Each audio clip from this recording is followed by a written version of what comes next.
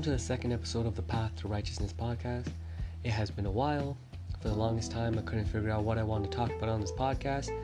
And a few nights ago, an idea hit me where I thought to myself that just like the first episode, I should dive into articles, research papers of interest, and just talk about them, focusing on one article at a time, and longer articles, the ones that people may not have the time to read. I'm trying to keep these short and sweet, plus informative. Today's article of choice is from ProPublica, titled The Secret IRS Files. Trove of never-before-seen records reveal how the wealthiest avoid income tax. The link, of course, is in the description for anyone wanting to read or check the article and the charts themselves. If you'd like to listen to the article, that is also an option on their site. So now the article starts off by saying, ProPublica has obtained a vast cache of IRS information showing how billionaires like Jeff Bezos, Elon Musk, and Warren Buffett pay little in income tax compared to their massive wealth, sometimes even nothing. In 2007, Jeff Bezos, then a multi-billionaire and now the world's richest man, did not pay a penny in federal income taxes. He achieved that feat again in 2011. In 2018, Tesla founder Elon Musk, the second richest person in the world, also paid no federal income taxes. Michael Bloomberg managed to do the same in recent years. Billionaire investor Carl Icahn did it twice. George Soros paid no federal income taxes 3 years in a row. ProPublica has attained a vast trove of internal revenue service data on tax returns of thousands of the nation's wealthiest people, covering more than 15 years. Taken together, it demolishes the cornerstone myth of the American tax system that everyone pays their fair share and the richest Americans pay most. The IRS data shows that the wealthiest can, perfectly legally, pay income taxes that are only a tiny fraction of the hundreds of millions, if not billions, their fortunes grow each year. Many Americans live paycheck to paycheck, amassing little wealth and paying the federal government a percentage of their income that rises if they earn more. In recent years, the median American household earned about $70,000 annually and paid 14% federal taxes. The highest income rate, 37%, kicked in this year for couples on earnings above $628,300. This article is from 2021, and let's get into it now. America's billionaires avail themselves of tax avoidance strategies beyond the reach of ordinary people. Their wealth derives from the skyrocketing value of their assets, like stock and property. Those gains are not defined by the U.S. laws as taxable income unless and until the billionaires sell. To capture the financial reality of the richest Americans, ProPublica took an analysis that has never been done before. We compared how much in taxes the richest 25 Americans paid each year to how much Forbes estimated their wealth grew, and they're going to call that their true tax rate. And according to Forbes, those 25 people saw their worth rise a collective $401 billion from 2014 to 2018. They paid a total of $13.6 billion in federal income taxes in those 5 years. The IRS data shows that's a staggering sum, but amounts to only a true tax rate of 3.4%. It's completely different for middle-class Americans, who, for example, wage earners in their early 40s who have amassed a typical amount of wealth for the people their age. From 2014 to 2018, such households saw their net worth expand by $65,000 after taxes on average, mostly due to the rise in value of their homes, but because the vast bulk of their earnings were salaries, their tax bills were almost as much, nearly $62,000 over that 5-year period. Now, there's a little chart they made here to show the true tax rate. Warren Buffett, his wealth growth was $24.3 billion over these, 5 years. Total income reported $125 million. Total taxes paid $23.7 million, with a true tax rate of 0.10%. Jeff Bezos with a 0.98% true tax rate. Michael Bloomberg 1.3%, and Elon Musk 3.27%. No one among the 25 wealthiest avoided as much tax as Buffett. That's perhaps surprising given his public stance as an advocate for higher taxes for the rich.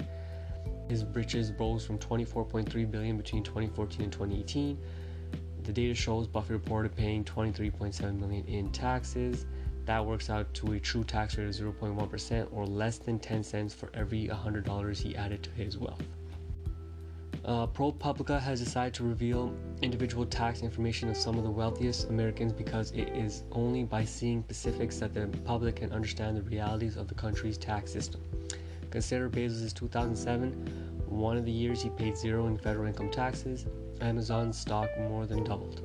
Bezos' fortune leapt 3.8 billion, according to Forbes, whose wealth estimates are widely cited.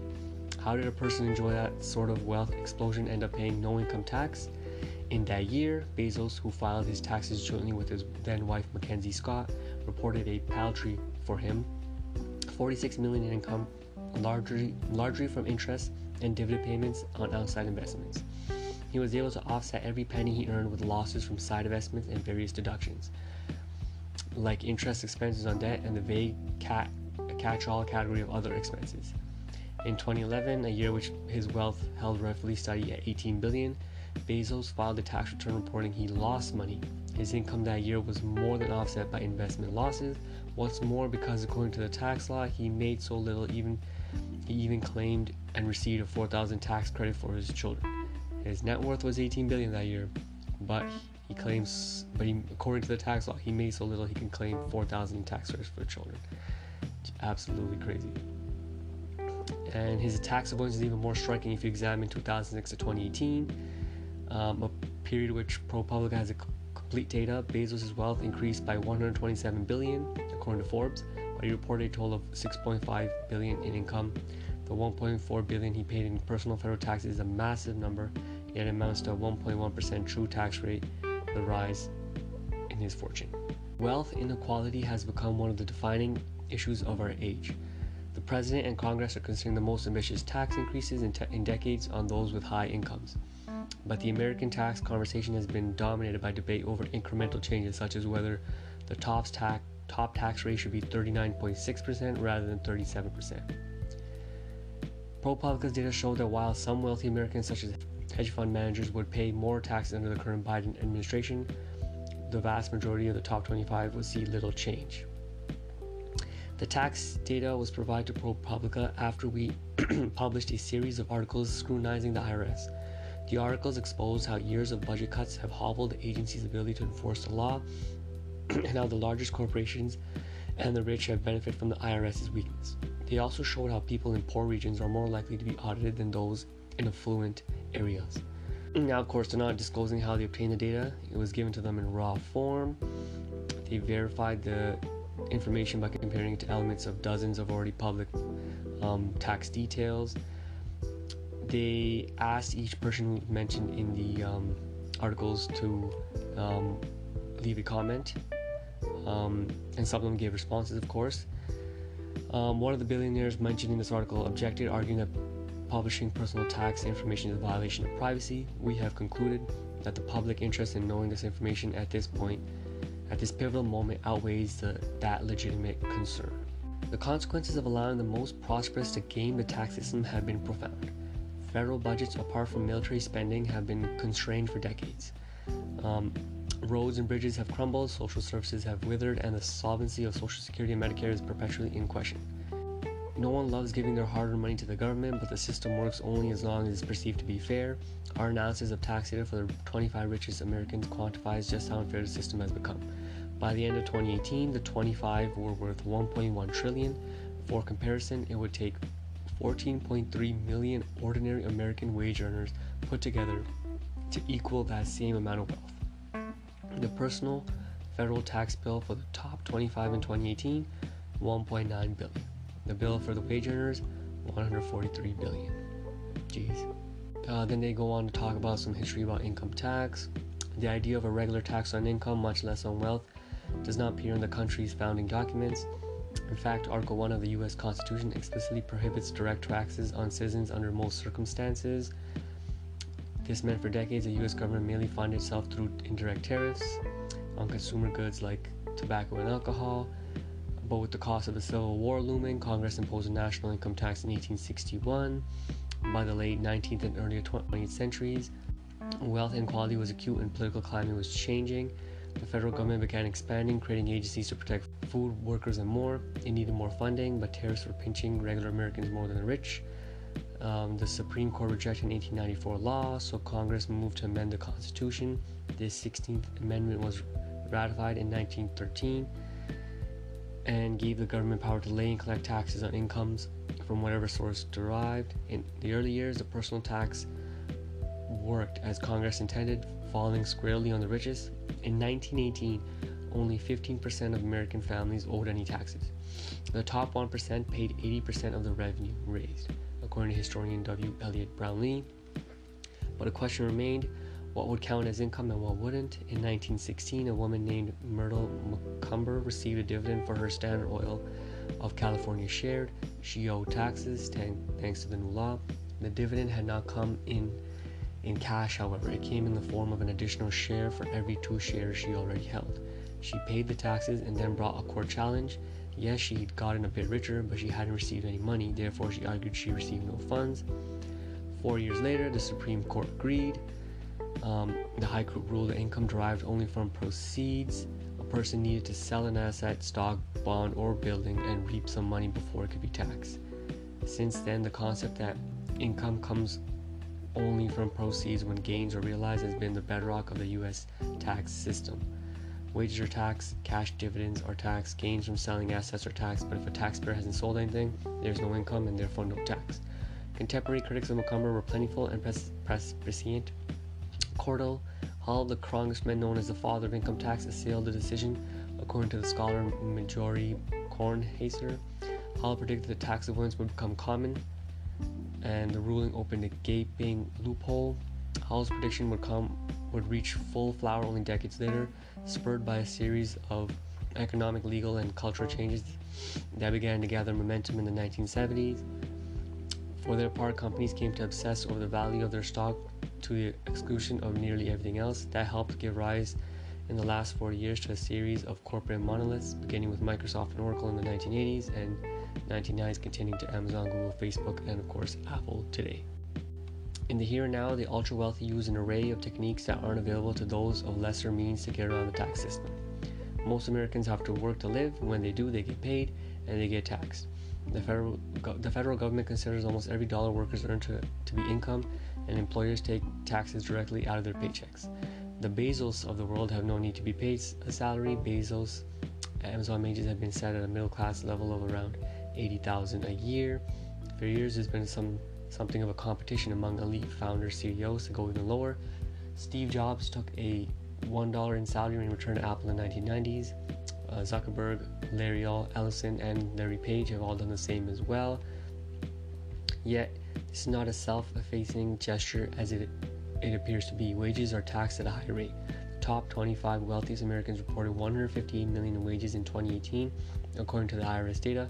That's a mere 1.1% of what they listed on their tax forms as their total reported income. The rest mostly came from dividends and the sale of stock, bonds, or other investments, which are taxed at a lower rates than wages.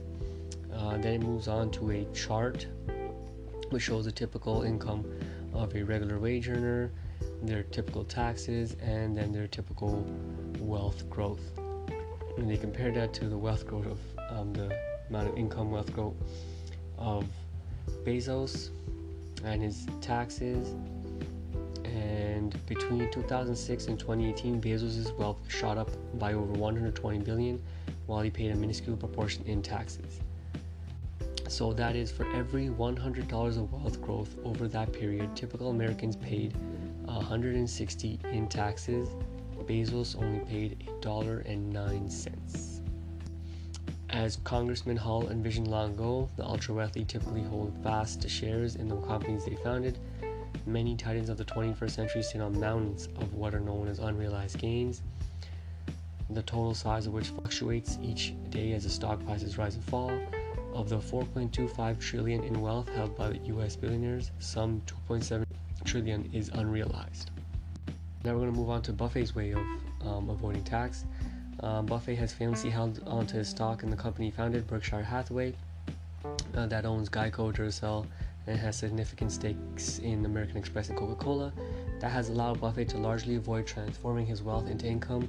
From 2015 through 2018, he reported annual income ranging from $11.6 million to $25 million. That may seem like a lot, but Buffett ranks as roughly the world's 6th richest person. He's worth $110 billion as of Forbes estimate in May 2021. At least 14,000 U.S. taxpayers in 2015 reported higher income than him, according to IRS data. There's also a second strategy Buffett relies on that minimizes income and therefore taxes. Berkshire does not pay a dividend. which is the sum that many companies pay each quarter to those who own their stock. Buffett has always argued that it's better to use that money to find investments for Berkshire that will further boost the value of shares held by him and other investors. If Berkshire had offered anywhere close to the average dividend in recent years, Buffett would have received over $1 billion in dividend income and owed hundreds of millions in taxes.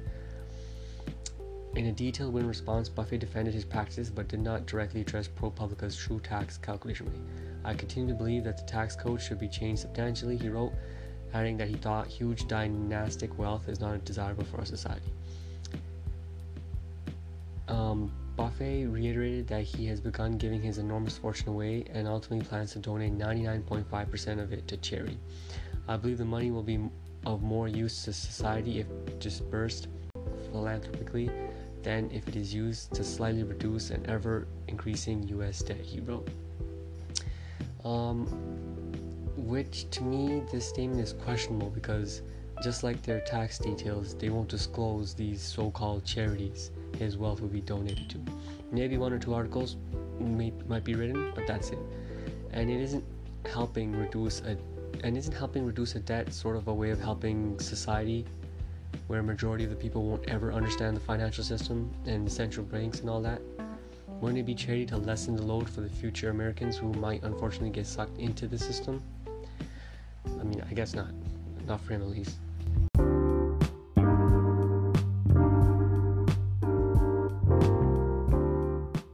Alright, we're at the halfway point of this episode, and I want to do something different in my podcast. A little halftime break, if you will. We're halfway through this episode. I just want to say, breathe in and out, fix your posture, blink a few times if you're staring at a screen, drink some water, get up and stretch. Know that you're loved, and there's a reason you're on this planet. Let's get to work, and let's continue on with this episode.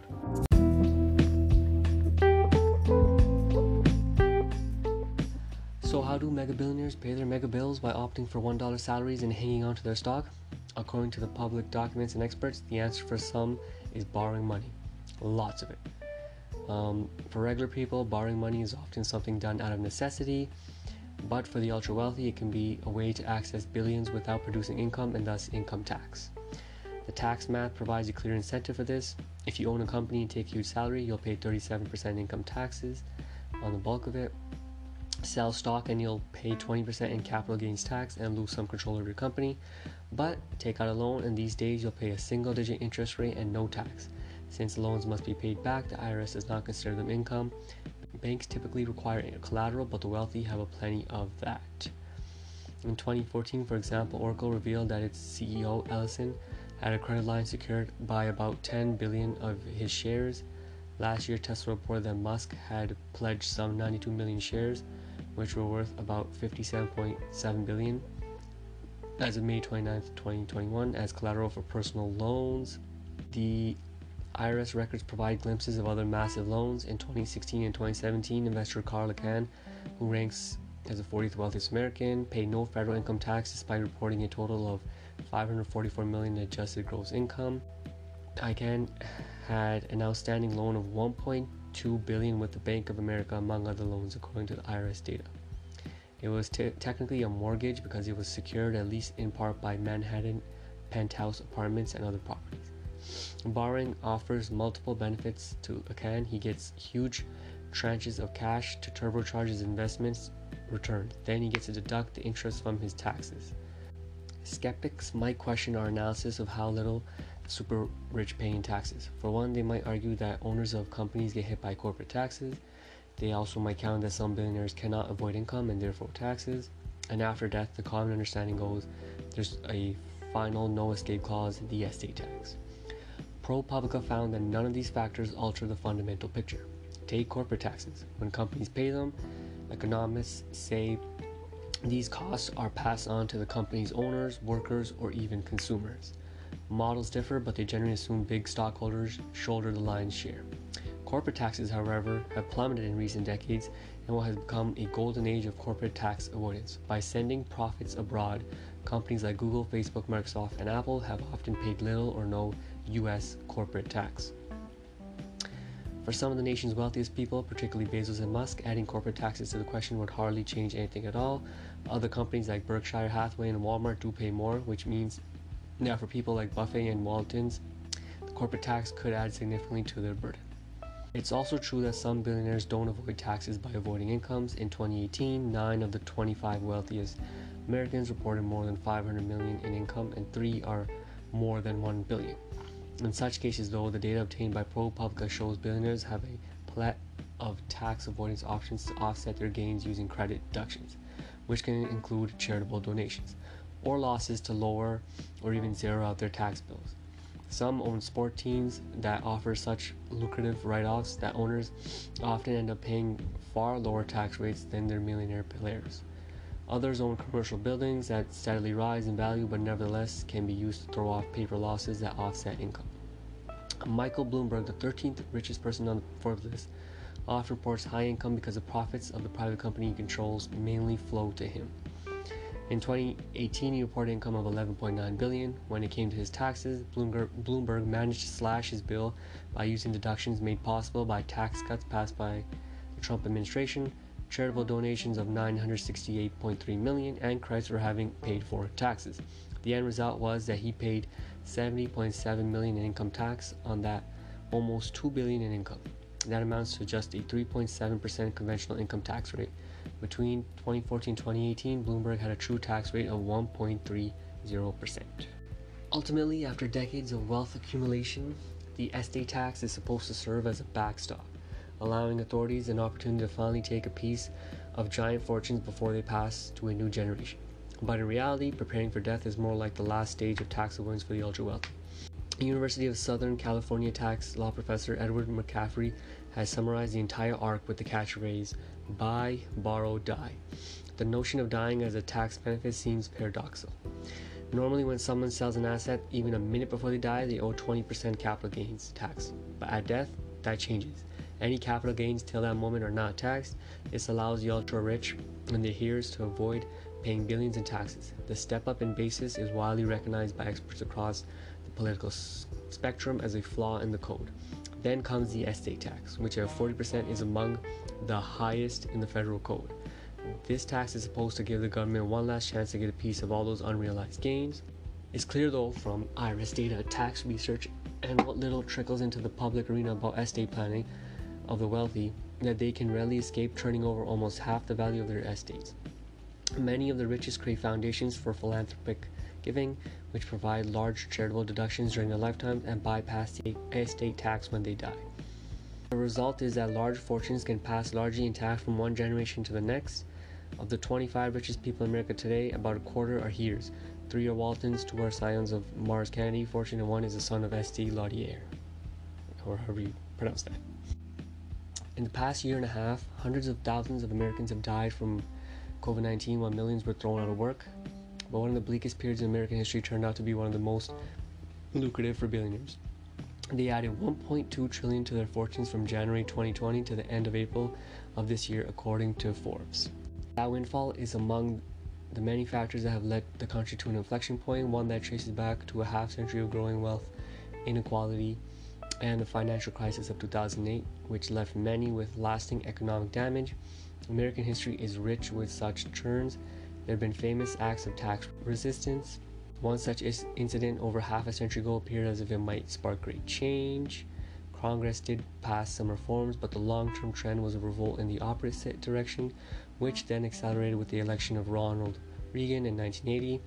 Since then, through a combination of political donations, lobbying, charitable giving, and even direct bids for political office, the ultra-wealthy have helped shape the debate about taxation in their favor. One apparent exception was Buffett, who broke the ranks with the New York Times in 2011, where he said, "My friends and I coddled long enough by a billionaire-friendly Congress. It's time for our government to get serious about shared sacrifice."